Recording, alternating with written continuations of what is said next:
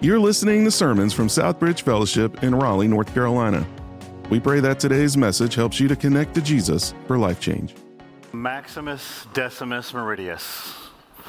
Famous line from the Gladiator movie in 2023 years ago said, "Are you not entertained?" I think God's got more than entertainment for us today. You? He's got a word about himself for you today. Who needs that? Yeah? All right. You're allowed to talk. You don't have to raise your hand. I'm not going to call on you today. Let me pray for us, and then we'll open up God's word in Judges chapter 6. Father, we come into your presence today. We need you. We need you to do something here in this meeting. I mean, I can talk for a long time, but will you speak? Will you speak to our hearts? Will you speak from your word? Will you speak into our minds and into our marriages, into our relationships with our kids and our parents and our coworkers and our classmates and our teammates? And Father, will you do something so supernatural I could never even pray it right now, but will you right now remove the distractions?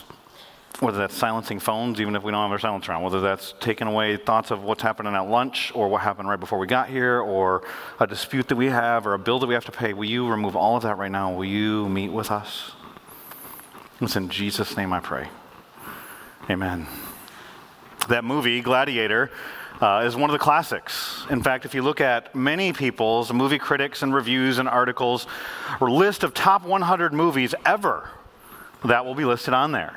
And it's not just because of the vengeance theme that's in there. It's not because, Russell Crowe's just awesome in there. Maximus is actually not a real character. He's a fake character. It's fictional, but it's connected loosely to some Roman history. And some of those characters are real people. And what's happened is that he becomes a gladiator.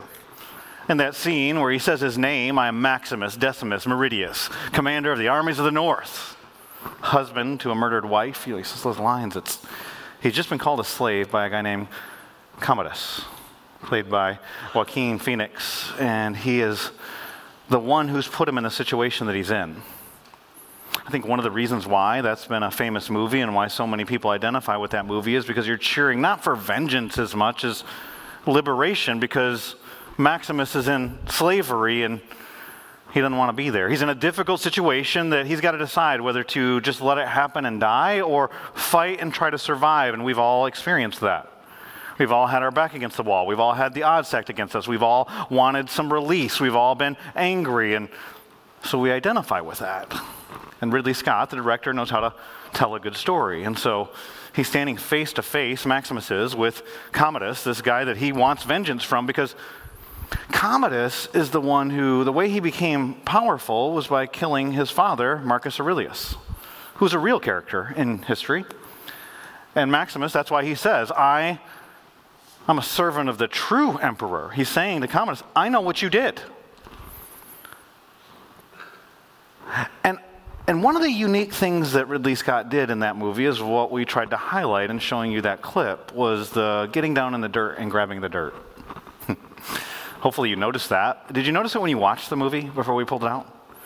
He'll kneel down and he'll grab the dirt and always rubs it in his hand. Sometimes he sniffs it, he smells it. That's kind of weird. What is that? He does it right before the battles, and you wonder, is that just like a pregame ritual that he does? If you watch some athletes, there's oftentimes athletes will have some pregame ritual that they do, the way that they enter the field. If you're a baseball fan, you see this stuff all the time. I'm watching, I'm like, can we speed this game up a little bit? Like the pitcher every time's got to do this, touch the turn, love the thing, all this stuff. It's like, your makeup's fine, buddy, would you throw the ball? And so, but if you've watched basketball, you've seen LeBron, chalk up in the air. You've seen Tiger wears his red shirt on Sundays. Michael Phelps has his headphones on and comes out, and I don't even know how he gets his arms to do all that. And there's actually studies that have been done by psychologists. Some of those guys, they're being superstitious. Some of them are OCD, but some of them, it's a ritual that gets them into a mindset. One study on elite athletes said that 80% of elite athletes have that because they're trying to get into what athletes call the zone. So what is Maximus doing there? And I'm not just going to make this up, but Ridley Scott says the reason why, and this is one of the reasons why I think this movie has stood the test of time. Because Ridley Scott knew how to tell a good story, and it's complicated, like our lives. He said the reason why we had Maximus get down, grab the dirt, and sniff the dirt is because it reminds him of his mortality. He knows if he loses this battle, that he'll return to the dirt. But also, if you know the story and you know the character, and I know for some of you it's been 20 or 23 years since you've seen it, so I'll give you grace. They'll show him walking through a field and there's wheat and he's coming to his house and he mentions, like even in that one scene where he says to Quintus, dirt cleans off easier than blood. He's talking about being a farmer. He's a farmer. So he's remembering where he started. He's remembering what can happen if he does not engage. And then he's remembering his wife and his son who were killed. And that's why it is that he fights. So where he started, who he is, and why he does what he does. See, a lot of us, we know what it's like to have our back up against the wall, and we know what it's like to be in difficult circumstances, and we want to overcome, but we feel like victims. And so when we see a story like that, somebody that's slaved and then, yeah, he's seeking vengeance, and we know it's cruel. You don't want vengeance. So the vengeance is the Lord. Is it right? No, some of y'all, we watch the movie and we're like, you get him. It's justice. Because we feel frustrated. Anybody here frustrated ever? Overwhelmed? Feel like you're back in the corner? All right, today's message is for you. Because we're going to talk about being on the brink of breakthrough. Anybody need a breakthrough? I hear some people responding already. All right, you can interact here. I'm okay if you raise your hand. If that's your style, that's fine, but we can talk. If you got your Bibles, Judges chapter 6, the brink of breakthrough. We're going to look at a character that many of you have heard of before. And so far we've looked at Shamgar. I think there was like one person in both services that had ever even heard of Shamgar. We looked at a guy named Ehud, the left-handed assassin for Jesus. We looked at Othniel. Like, we've looked at these people that most of us, if we weren't in this study, have never even thought about these characters. But there's a couple in Judges. Deborah, we talked about. Samson, maybe the most famous. Or the guy we're looking at today, Gideon. But if you know anything about Gideon, it's always about a fleece. We're not even going to get to that today. That's next week. And by the way, it's not about God speaking to you. He already knows what he's supposed to do. So go reread that. If you heard a message that said, put out a fleece, and then, or no, you shouldn't put out a fleece. It ain't about any of that stuff. Read it. This week, the brink of breakthrough. What's happening is the same stuff that's been happening. They're in this cycle. But when we get into the book here of Gideon, Gideon gets more verses than any other judge. He gets 100 verses. Samson gets 96. Samson gets 4 chapters. Gideon gets 3. So who wins? I don't know. But the narrator's doing something different here because up to this point, it's been the same deal. People do evil in the sight of the Lord. What's evil in the sight of the Lord? Is it they're having sex with each other and they're not supposed to? Or is it that they're killing babies? Or is it that, yeah, it's all that, but he tells us what the point is and what God's looking at. They did what was right in their own eyes. And one of the reasons why you don't hear sermon series on the book of Judges very often is because it says some things about our God that many of us don't want to be true about our God. That a lot of times when we're in difficulty, yes, there's spiritual battle. We got an enemy. He wants to devour us. Sometimes that's going on. Sometimes we're reaping what we sow, and it's our own doing. We've seen the enemy. They are us. Sometimes, and we don't want to talk about this, God's the one fighting against you. And I have quoted oftentimes, but I haven't put up on the screen, so I want you to know this isn't me making this up. God opposes the proud but gives grace to the humble. It's James chapter 4. So if we could put that verse up, that'd be great for some people that are like, I don't believe that. I don't agree with him. Well, it's in the Bible. There are other verses, and I gave the guys on the slides a bunch of them. I won't tell you all of them today, but how about this one? Jesus says in Matthew chapter 23, whoever exalts himself will be humbled, and whoever humbles himself will be exalted. Remember what's going on in Judges? Here's how the book ends. Spoiler alert, plug your ears, you don't want to know. Last verse, Judges chapter 21, verse 25. There's no king in Israel. Everyone did what was right in their own eyes. You do you. Follow your heart. Be true to yourself. Those are great slogans for people who think that they're the ultimate authority in their life. And God calls that evil in his sight. And then he is the one that's causing the difficulty in their lives of his own children. Oh, Pastor Scott, I don't like that. Don't talk about God that way. That my God is just a God of love. Okay, yeah. And the New Testament says he only gives good gifts to his children. You know, as sinful fathers, how to give good gifts to your kids. How much more does your Father? That's Jesus talking. How's this a good gift? Well, maybe God's goodness and love is more developed than yours. Maybe part of him taking you to another level is some of you coming to grasp with that. And that the pain and the difficulty that's in your life, he's brought into your life. He brought in, not allowed, brought into your life to make you into who he wants you to be. Using other people's sin, using sinful people, using your own stuff. That's what's happening in Judges. 2 truths that you can jot down if you haven't already. There's always a path to renewal. And when we cry, he always comes. When we cry, you cry out from your heart, he always comes. Here's what's going on in Judges 6. The people are doing the same thing, but we're going to get beyond just the general cycle. We're going to get into the details today. Who's in the details? You don't want to say the devil in here, do you? But you all thought it. Let's not give him too much credit. He's not the one who knows the hairs on your head. Wove you together in your mother's womb. Put your DNA and every molecule in your body in there. That's God. God's in these details. Look at it. The people of Israel did what was evil in the sight of the Lord, and the Lord gave them into the hand of Midian. So who gave them into the hand of Midian? Okay, the Lord gave them into the hand of Midian. Those are wicked, evil people that are their enemies. 7 years. Mark that. And the hand of Midian overpowered Israel. Those are God's people. God gave them. And because of Midian, the people of Israel made for themselves, here's the situation they're in, circumstances, the dens that are in the mountains, so they're homeless, they're living in the mountains now, and the caves and the strongholds, for, here's the reason, whenever the Israelites planted crops, the Midianites and Amalekites, wait a minute, Midianites and Amalekites are enemies. The enemy of your enemy is your friend. Here we have the Midianites and Amalekites coming together because of their mutual hatred for Israel. And God is the one that's strengthening them. The people of the east would come up against them. They would encamp against them and devour the produce of the land as far as Gaza and leave no sustenance in Israel, and no sheep or ox or donkey. So they stole their cars. They took their tools. They don't have any food.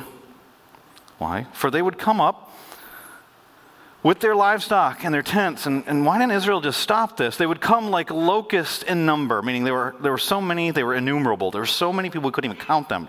Both they and their camels. Camels aren't animals of war at this time. They know they're going to win. They're casually rolling up into Israel to take all their stuff. They couldn't be counted. So that they laid waste to the land as they came in verse 6. And Israel was brought very low because of Midian. And the people of Israel cried out for help to the Lord. Why? When we cry, he comes. And they're close to the beginning of a breakthrough. I don't think they're there yet, and I'll tell you why in just a minute. I think they're at the brink of breakthrough, but here's what we need to know today. That a spiritual breakthrough begins with brokenness. Spiritual breakthrough begins at the point of brokenness. Remember when Maximus would get down in the dirt and he grabs the dirt? One of the things that he's doing is remembering where he began as a farmer. If you're a follower of Jesus, then you know the beginning of a relationship with Jesus is brokenness. We call Jesus our Lord, that means he's in charge of us, and our Savior. That means he rescued us. You needed to be rescued, which means you got to a point where you knew you couldn't help yourself. You didn't just need an assistant. We don't call Jesus my Lord an assistant. You didn't need a little help. Like you were doing good, but not enough, and so you had to call out to Jesus. No, it's like you're helpless. And the Bible says you were hopeless without Jesus. Meaning anything you did have hope in was actually empty hope. It's a wish. The Bible defines hope differently. It's when you have a confident expectation of something you know to be true you haven't experienced yet. And so our hope then shifted into Jesus for our ultimate salvation of eternity with God and relationship with him, the forgiveness of our sins, and freedom. Many of the things that our souls are longing for. So when we see someone oppressed, fighting for their freedom, we can identify, even if you don't know Jesus yet. But here's the reality. You can't even be a Christian if you've never experienced spiritual brokenness.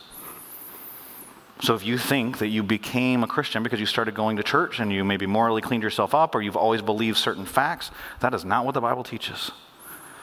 Because when we talk about brokenness here, I'm not talking about like when you drop your phone and it cracks the screen, but it still works. And if you got an insurance plan, you can go get a new one. So we just to kind of exchange it. Or, you break the window at your house and you get the window replaced. Or you break, whatever it is, the door on your car, it doesn't work right. You spray a little WD-40 on there. Or like whatever. No, it's not talking about that. A lot of stuff that we have, when we break it, we throw it out, we get a new one. That's just how we work as a consumer culture. God wants to get us to the place of brokenness because he redeems the brokenness. And we have to go to that place of brokenness because it's that brokenness that we see our sin for what it really is and our helplessness that we can't fix it. And unless God does something, nothing of value is going to take place. Now, the world understands a level of this because you'll hear the world even talk about an internal, whether it's when a romantic relationship stops and you hear it sung about in a song, or when someone dies that you love, they talk about being heartbroken. Sometimes heartbreak can be so deep that you actually physically feel it. Spiritual brokenness is when you realize, I don't need to fix all this stuff out here in order to be okay, but there's some stuff going on in here, and I can't fix it unless God does something. And so the reason why I'm telling you I don't think that they're quite at the place of brokenness yet is because what they're crying out about is all about what's happening out here. We don't have time to tear apart every verse in chapter 6, but if you go back through chapter 6 and you see some of what's happening here, it says in Judges 6 verse 1, the people of Israel did what was evil in the sight of the Lord. Okay, and we don't need to get into all the details of what it is because the book keeps telling us. They went after idols. And the point's not Baal, Ashtoreth, like all these different gods. It's not even about statues. It's that they're worshiping creation rather than the Creator. And when we do that, we're showing we think we know more than God. They're doing what's right in their own eyes. And all the other stuff that happens, killing babies, sexual immorality, all that stuff, it's just symptoms of what's the problem. But they don't know that. They think the problem is Midian. And so even though they have an issue with God, and even though there's a heart problem, they think the answer is military. Can you imagine a group of people that are so broken spiritually, they can't see their spiritual problem, but they look at their circumstances and go, we need the government to fix this.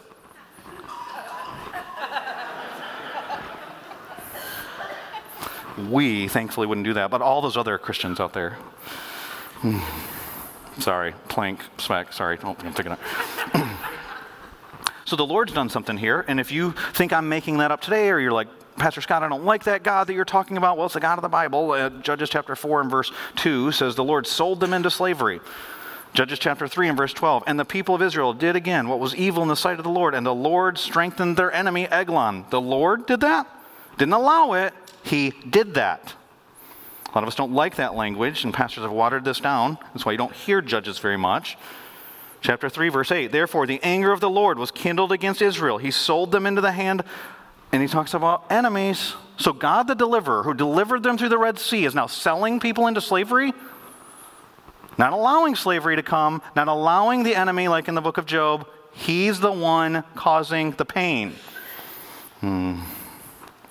He's got great plans for Israel. They think they know better. Oftentimes, before God uses us greatly, He will wound us greatly. But they can't see it. And so they cry out in verse 6. He comes. He's gracious. But I believe that we can tell that they don't know their problem because in verses 8 through 10, He sends an unnamed prophet. They know their pain. They don't know their problem. If you don't know your problem, it's real hard to come with the right solution to the problem. I think most of us have probably either known someone, maybe it's happened to you, or at least heard of somebody who finds out they have cancer, but they didn't know they had it. Have you experienced that? Give me a little bit of body language feedback here. Yeah, you guys got that? Ever heard of somebody that's like, you have 2 months to live or 2 weeks to live? It's like, what? I wish I'd have known that. 52 weeks, I wouldn't have been going to work. Like, you just would have lived different. Could you imagine somebody, say a young person, 18 years old, dies, and then you find out they had cancer? It's happened. If you want to look up a story, there's a young girl named Ellie Walsh. Ellie Walsh, you can look that up and find it pretty quick on Google.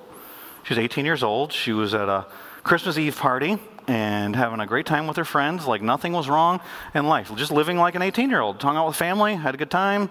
3 days later, she fell gravely ill. They took her to the hospital. There's some complications with surgery. She died. What they found, and the reason why she was having surgery, she had a tumor in her stomach. And her mom said, in one of the articles that I read, my biggest regret is I didn't know, so I didn't even get to give her a proper goodbye. She just went in for surgery, and then we were all shocked.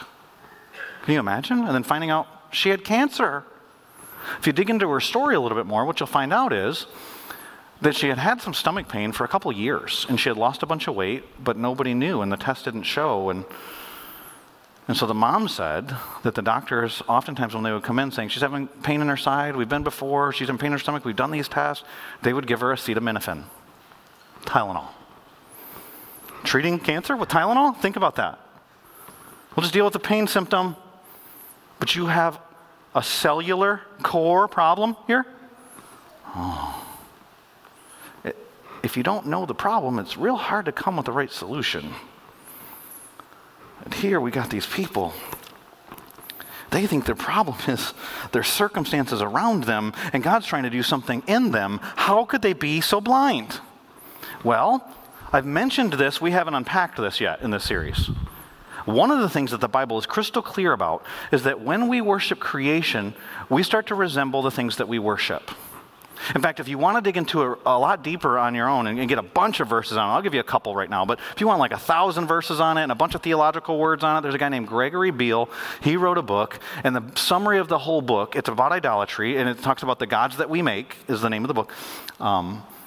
The summary of the whole book is this, and so if you don't want that, who likes Cliff Notes? You want Cliff Notes? Here's the Cliff Notes. Here's the thesis, and he goes to proof to the whole book. It's this.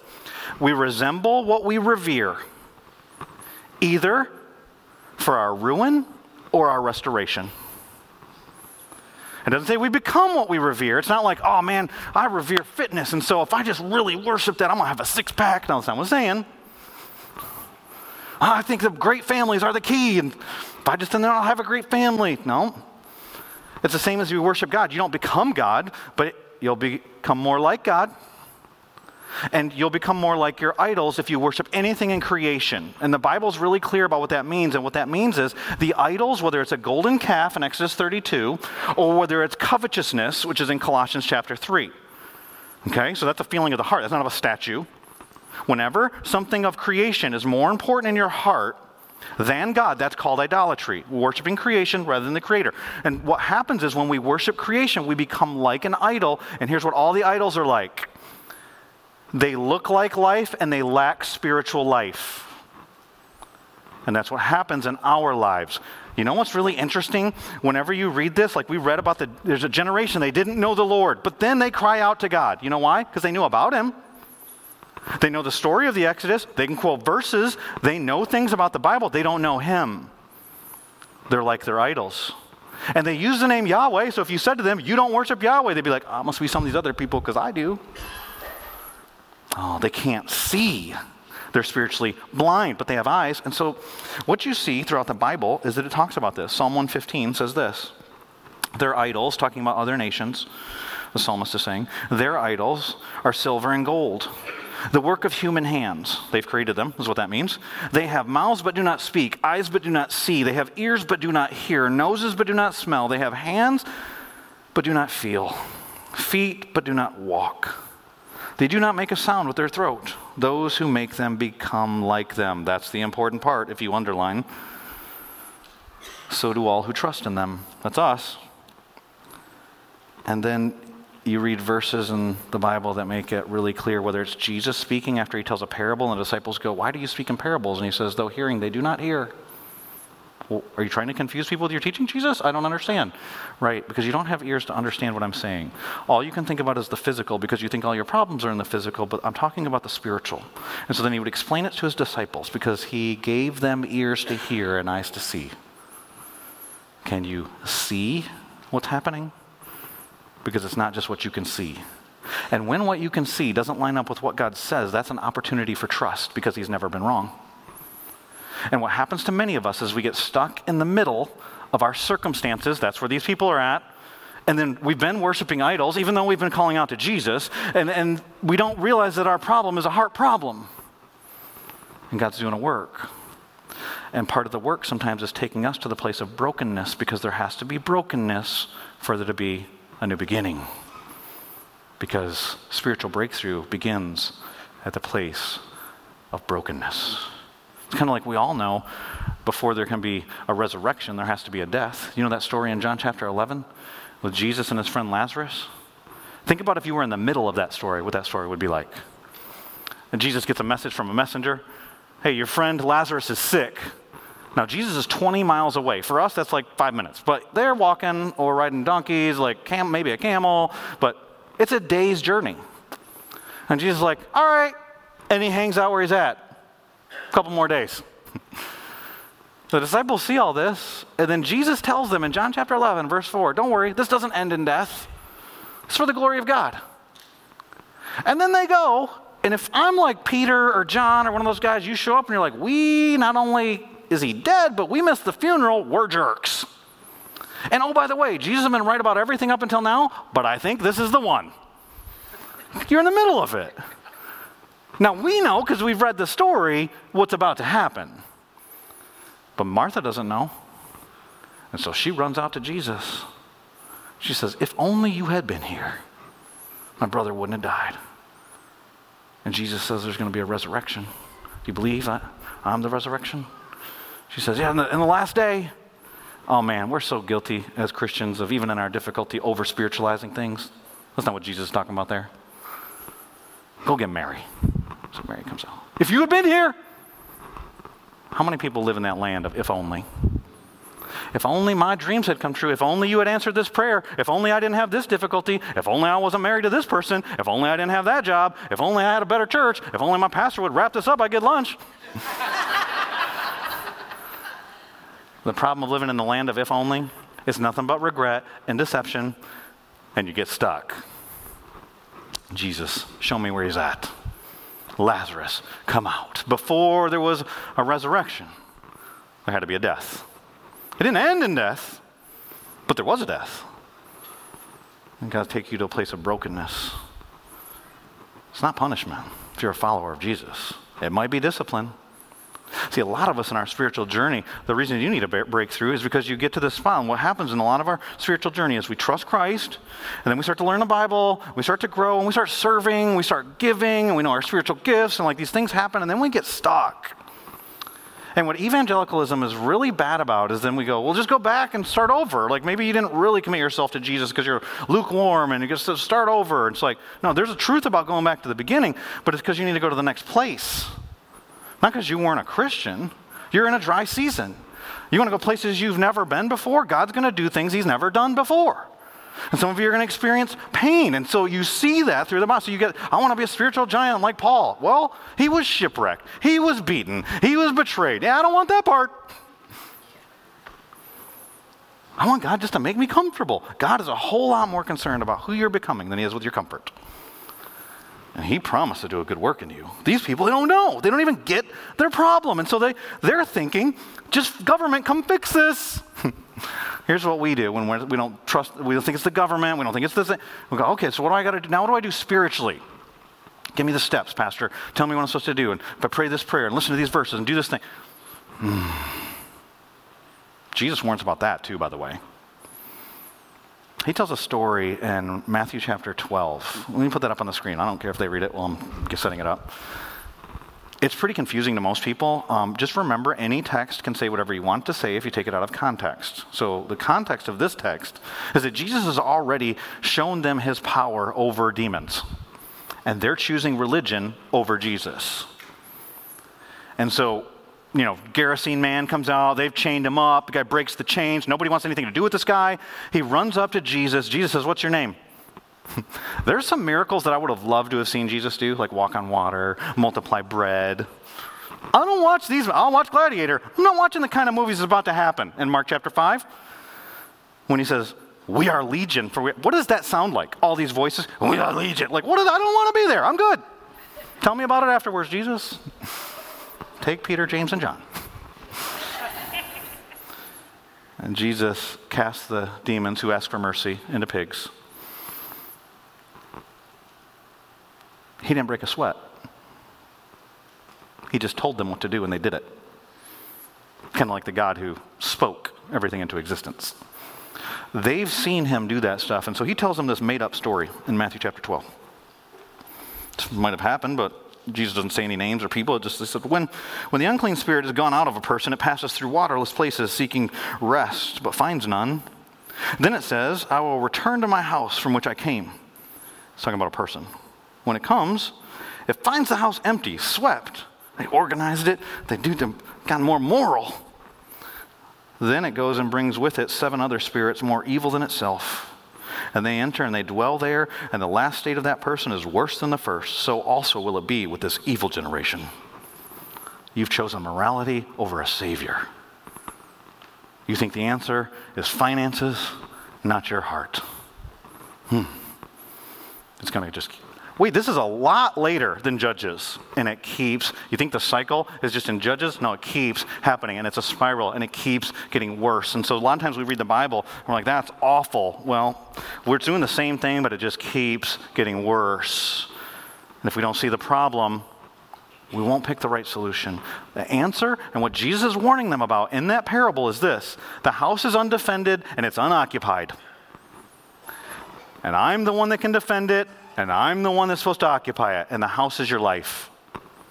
But you won't get it until you're broken. The Bible speaks about brokenness too, and it always is saying good things. How about this? Psalm 34:18, the Lord is near to the brokenhearted and saves the crushed in spirit. Psalm 51, verse 17, David in his repentance prayer after his sin with Bathsheba, the sacrifices of God are a broken spirit, a broken and contrite heart. Oh God, you will not despise. Don't bring me your gifts when you've got all these idols in your life. I want your heart, a broken heart. I will not turn that away. God, break our hearts. And spiritual breakthrough, it begins with brokenness, but it advances with a God-given vision. That's what we see next. We haven't talked about Gideon yet. Don't worry. In Judges chapter 6, after the unnamed prophet comes and tells him your problem's a spiritual problem, it says, now the angel of the Lord. I believe this is Jesus in the Old Testament.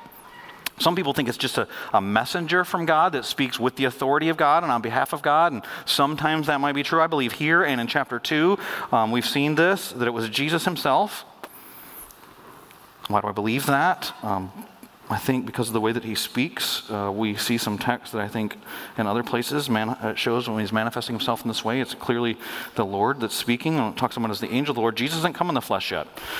They don't know what that would even be like. So he came and he sat underneath an oak tree. That's different words here, but that's the idea. City of Oaks. So we'll put this in our context. Which belonged to Joash, the Abiezrite. There's another hard name. While his son Gideon, the name Gideon means cutter of trees. Many people believe that he's a farmer. He was beating out wheat in the wine press, but the problem is that's not where you beat out wheat. You beat out wheat on a threshing floor. A threshing floor is oftentimes on the top of a hill because you want the wind to come through, because when you beat the wheat out, one of the things you want to get rid of is the chaff. The chaff is the useless stuff, like if you're shucking corn, it's just the messy stuff that's there when you're done. Not the husk, not the corn, but it's just waste. And so you go out in the open. But why isn't he out in the open? Because he's scared. So here's this farmer, but he's in a wine press. Why a wine press? Well, a wine press would be a hole cut into some stone. You could put about 3 or 4 people into that, and they would crush grapes. They would make wine there. And so he's there because you can conceal what you're doing. It also shows he doesn't have very much food here. He's barely got enough to get by. He's a farmer. He's in this small little wine press because he's hiding, because he's afraid. It says here, to hide from the Midianites. Okay, so he's hiding. That's clear. He's in this spot. And the angel of the Lord appeared to him, which, think about the scene. It says that the angel of the Lord went and sat underneath this tree. And then he's over in the wine press, and Gideon doesn't even have eyes to see that Jesus is right there. Because it says here that the angel is the one that took the action. The angel appeared to him. It wasn't he's crushing grapes, and he's like, Jesus. The angel of the Lord appeared to him, but it shows his patience. We don't know how long he sat underneath that tree and watched Gideon, but he did. I think, if I was the Lord, I'd be like, all right, I got a universe to run. Let's make this quick, Gideon. Jesus, just with the word of his mouth, holds it all in place. He says, the Lord is with you. And then look at this title, O mighty man of valor. Wait, he's a farmer, a cutter of trees. Maybe he's a lumberjack, which is manly. But he's hiding in a wine press because he's afraid. And he's barely got any food. And the word mighty there, it translated, if you have an NIV, mighty warrior. Mighty is the Hebrew word gibber, which is the idea of an accomplished soldier, someone who's already done some things on the battlefield, experienced some success. But here, you've got God saying to Gideon something that Gideon doesn't even know about Gideon because he can't see. And one of the things it shows us is that God is talking about his identity apart from his activity. Mighty man of valor. Here's where the vision begins. Vision is a picture of what could be and should be. We know in our hearts, we can feel that things are not the way they should be. So it could be better. The picture in our minds of what should be true. God is speaking to him, vision right here, when he says mighty warrior, mighty man of valor. He hasn't fought any battles yet. That doesn't come for a little while. And before we can even get to the fleece, he's got some personal battles to fight. Gideon said to him, we know, even if you think, he wasn't hiding, he's not that afraid in the winepress, and maybe he is really a soldier. Look at what he says here. Please, my Lord, if the Lord is with us, pause. The Lord didn't say, I'm with y'all. Anybody here have a southern translation? All right. So I want you to notice the person that's used here, the number that's used here. Is this plural or singular? Because what did he say in the verse 12? We just read verse 13. If you look at verse 12, the angel of the Lord appeared to him and said to him, the Lord is with you, mighty man, singular, of valor. Gideon said to him, please, Lord, if the Lord is with us, then why has all of this happened to us? And where are all the wonderful deeds that our fathers recounted to us, saying, did not the Lord bring us up out of Egypt? But now the Lord has forsaken us and given us into the hand of Midian? He's got like some stuff right here and some stuff wrong, and we know because we're reading it that the Lord didn't forsake them, but they forsook him. And then his wrath was going, okay, you want that? I'm going to give that to you. And all that comes with it. You want to worship creation? You want to be with these other nations? Then the other nations are going to come and rule over you. But here Gideon, and he goes on to say, my family's nobodies, and I'm a nobody, and I'm the least in my family, and they're nobodies. And God has told him who he is here. And what we see here is that God's going to do this amazing thing in Israel, but first he's going to do something in an individual. And the revival begins at home. Some of you have seen what's happening at Asbury University in Kentucky. It's been in the news this week. If you haven't seen that, what's happening is a small Christian school in Kentucky. What's happening is some people call it a revival. Other people have said, we don't want to call it a revival. There's a stirring, an awakening of some sort. There's something happening. God's Spirit's doing something. Some people have tried to come in there and take control of it and let that happen. And some people try to politicize it, and the students aren't letting that happen. And what you find out if you ask the students from their interviews and things that they've said is that what happened is they just had a normal chapel on February 8th. So I think today's the 19th? The 19th? February 8th, they had a normal chapel. If you're not familiar with Christian schools, a lot of times they make you go to chapel, and so they had to go to chapel. It's a requirement to stay in good standing at the school. You attend a certain amount of chapels every semester. And so for many of these people, they're not even coming out of worship. This is an obligation. And so they have a worship service. It's over with. One professor, director of one of the religious departments there, he described what happened. He said this: it was a simple, regular chapel in which students stayed to pray and engaged in a measure of repentance and brokenness. Dr. Brian Shelton, chair of the Christian Studies and Philosophy Department. And what the students say happened is, after they got a message, they had some announcements, sang some songs, a couple of the students stayed and prayed and repented of sin and then started singing songs. And then word got out to some of the other students, hey, some of the students are still back there singing, and other people came, and then the students kept doing it, and they did that for 24 hours straight. And then other people started to hear, other colleges started to hear, people started to drive from hundreds of miles away, and people were confessing sin, repenting of sin. God was bringing some freedom from some addictions, some bad relationships. They aren't telling all the stories because many of it is private things that are taking place. But if you don't know that thing's even going on, I went this Thursday night to celebrate recovery. It's a Christian 12-step program that we host every Thursday night at 7 o'clock, if you're interested in coming. And you don't talk about who's there, and you don't talk about what's said. But the guy who was speaking put it on his website that he was going to be speaking, so I thought it was okay to say that he'd be speaking. And he shared his story publicly before. He's the drummer for Hootie and the Blowfish, if anybody knows that song. I don't want to be with you. Thank you, Darius. He's not talking about Jesus, but still. I don't want to be with you, Jesus. There you go. And he talks about his story of becoming a rock star and what that looked like in life and how that happened. His parents tell him, you need to get a real job and all that kind of stuff. And then everything takes off. And he said, and when you're a rock star, you party like a rock star. That's a newer song, if you're not picking up what I'm putting down. But anyway, what's the average age? Anyway, just kidding. And he said, you're up on a table, drunk out of your mind. People cheer you on. Then he talked about when Hootie's fame started to fade and other bands became more popular and how hard that was internally. And he said, but here I am. I've got fame and I've got money. I don't know how life's really supposed to work. And when you party like a rock star and you're not a rock star, he said, my family started having interventions with me, but I didn't even know what was happening. They'd sit me down, they'd go, we love you. And I'd be like, oh, that's great, I love you too. But we think maybe, I'm good. God's got a funny way of speaking through some of the humblest circumstances.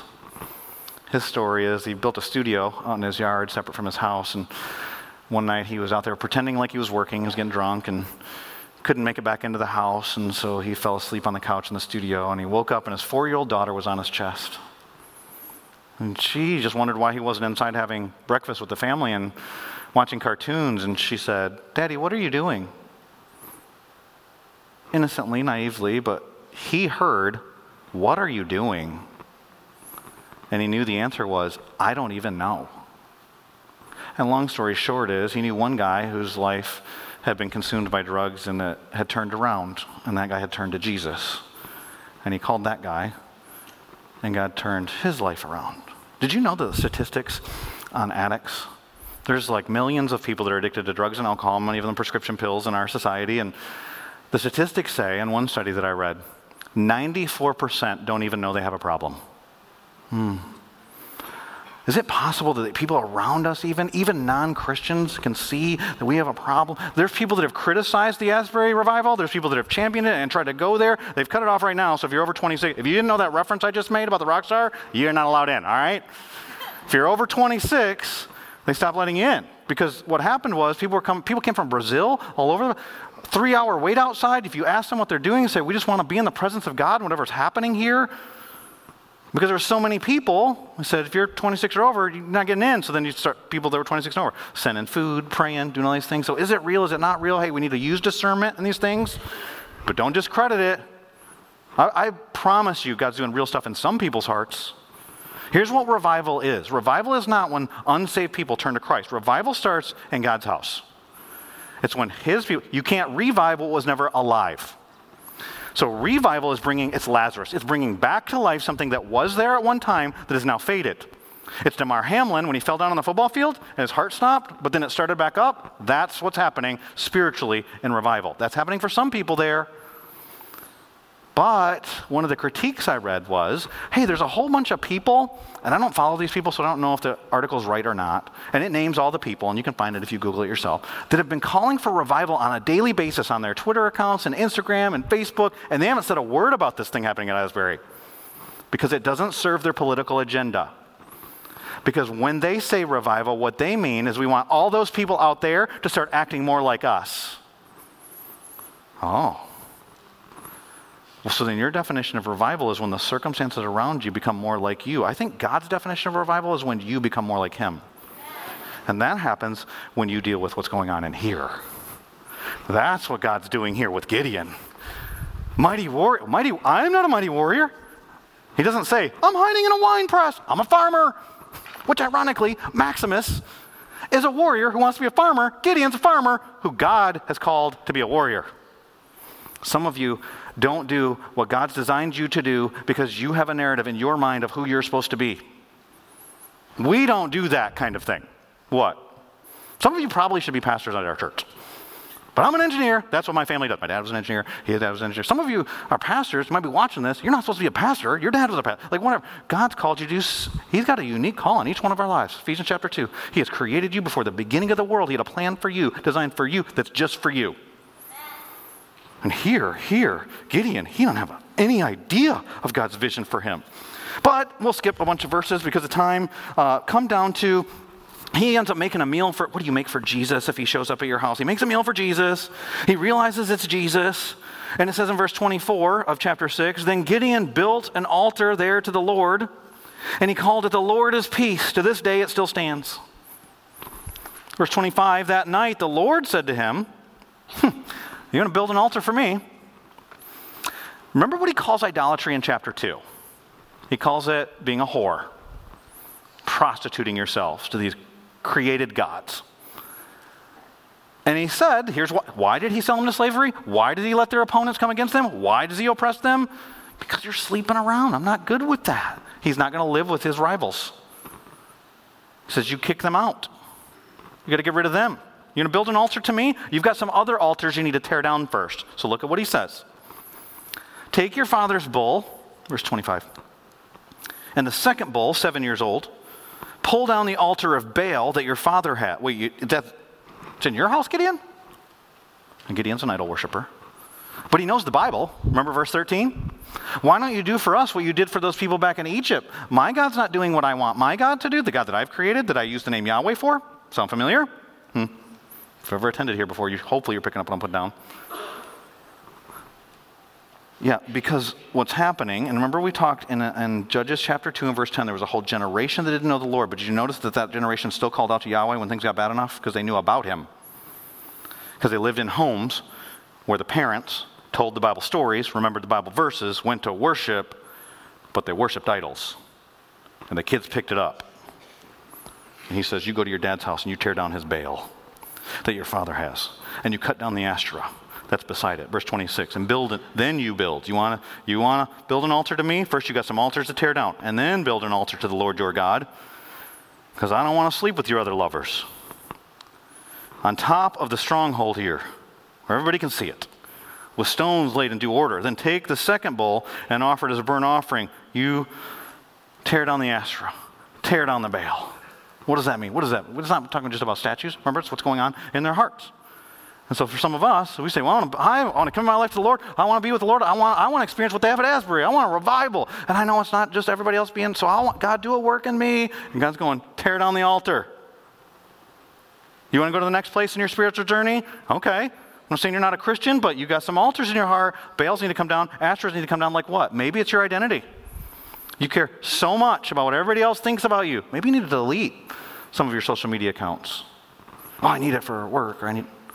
I had lots of rationalizations there. Maybe it's your comfort. You think, well, I want to do it as long as God does what I want him to do. That's where Gideon was at. He's doing work in Gideon. He's transferring. He's going, you tear down and so then he goes at night and he does it. And he takes 10 guys with him. And we don't know, did the guys stand guard because it was dangerous to do? Or was the idol so big that it took all 11 of them to take it down? We don't know. People give him a hard time. Gideon a hard time that preach this passage. He took it down though. And the next day, his dad's friends wanted to kill him. And then his dad comes out and says, well, if Baal's God, let him contend for himself. And then Gideon gets a new name. And sometimes he's referred to as that, even in another book of the Bible. The name means the one who contends against Baal. And they're mocking him. It's a sarcastic, it's like talking trash to somebody. But what a great name for a mighty warrior. Because when he goes to fight Gideon or Midianites, it is not a battle about two armies. That's why he wheels it down all the way to 300 soldiers against a whole huge army. Because what we're actually talking about is what's reigning in your heart. Jesus says the kingdom of God has come. And as it reigns in your heart, follower of Christ, then it leaks out into the world around you. You are the light of the world. You are a city on a hill. Old Testament, New Testament, we think it's all this. God's got a word for you today. It's not just a word about Gideon or a word about Maximus. It's interesting, though, that Maximus knew his identity, isn't it? That scene right before he says his name, Commodus has called him a slave. Dare you turn your back on me, slave? You have a name? Tell me. And that's when he turns around and says, Maximus Decimus Meridius, leader of the armies of the north. They just call him Spaniard, what they can see. And then husband to a murdered son, husband to a murdered wife, and someone on a mission to seek vengeance. And that guy knows the vengeance is against him. Maximus knows who he is. Gideon's learning. Do you? And for you to become a person who walks in that. Because it's true, whether you know it or not. It's not about your activity, it's about your identity. Some of you live defeated lives, but the Bible says that we're more than conquerors. So what you see or what he says? Some of you think, forgiveness, yeah, but I didn't deserve that, and so I'm going to work, and you're living a life indebted to God. He gave you a free gift. So you're missing the real freedom of forgiveness. Forgiveness is incredible. Not bad for you to do good works. You got good works to walk in. You're walking in the wrong good works because you're thinking the wrong way. He's got to give you a new vision of what could be and what should be. And you're looking at your circumstances trying to get it, you're not going to ever find it there. What does he say? Because what you see and what he says don't always line up. That's an opportunity to trust. And what he says is, you got an altar to an idol, tear it down. That requires what's happening at Asbury, which I've heard described as radical humility. Because God opposes the proud, but he gives grace to the humble. Let's pray. Father, we come before you today, desperately in need of you to come. Will you speak to lives today? Say to them who they are. I'm talking about 1,000 people. Who knows? Somebody might watch this 10 years from now on a video. Who knows how many people? There's lots of verses, lots of truth. Sons and daughters of the King, forgiven, redeemed, given everything necessary for life and godliness, a royal nation, holy priesthood of people, the high priest who understands what it's like to be betrayed, what it's like to have the back against the wall, who said, "This is my body broken for you," who was crushed for our iniquities, Isaiah 53:5, who had a God-given vision for the joy set before him, endured the cross, scorning its shame. The joy was us being reconciled to you in right relationship. Father, will you do that right now? Will you take the effectiveness of the gospel and make it effective in some lives tangibly right now? Anybody here who doesn't truly know you, but maybe believes things about you, but has a version of you that would just say, "I just want truth, and I believe, Jesus, you are the truth, and you are the way, and you are the only way I'm going to have real life, and I want you," and turn to him. In your own words, watching online, in a coffee shop, at home, here in this room, just turn and pray to him. Ask him to do a work in your heart. Confess sin. There's an altar to tear down. Maybe it's your phone. Would you get rid of your phone? Well, he would never ask me. What if he did? If your eye causes you to sin, gouge it out. If your hand causes you to sin, cut it off. Maybe it's another relationship. Maybe it's another Christian relationship. So many people get together and they just gossip. But it's a Christian. It's a Bible study. Well, if it's a den for sin, maybe you should stop going. Now, if they're teaching you the truth, don't stop going. There's a lot of lies out there. You need truth to combat it. Cut off some relationships. Would you tear down that altar? But I need to be liked so bad. Maybe that's why you need to cut off that relationship. Father, will you tear altars down right now in this moment? Do supernatural things I could never guess, never imagine, never ask. You know the hairs on our head. You know our DNA. You know things thoughts before we even think them. You know what's happening in my heart 5 minutes from now and 2 days ago, and the same for all my friends here. We need you. I pray you'd be exalted, that you'd be lifted up, and you would draw men and women to you. I'm going to say amen in a second, but if you're still in the spirit of prayer and you want to keep praying, you keep praying. If you want to come and kneel down and pray, you keep praying. If you want to go in the lobby, we won't judge you that you're leaving the service early. We'll think maybe they're going out there to have a conversation they can't have in this room. That's fine. If you want to stand up and you want to just sing these lyrics that Pastor Bryce is going to come and lead us in, if you mean them, say them. If you don't, just reflect on them and think, what would it take for that to be true in my life? Don't be a hypocrite. We're not trying to make hypocrites here. It's in Jesus' name I pray. Amen. Thanks for listening to sermons from Southbridge Fellowship in Raleigh, North Carolina. If you have a question about the message you just heard, email us at info@sfchurch.com. For additional resources or service information, visit us at sfchurch.com.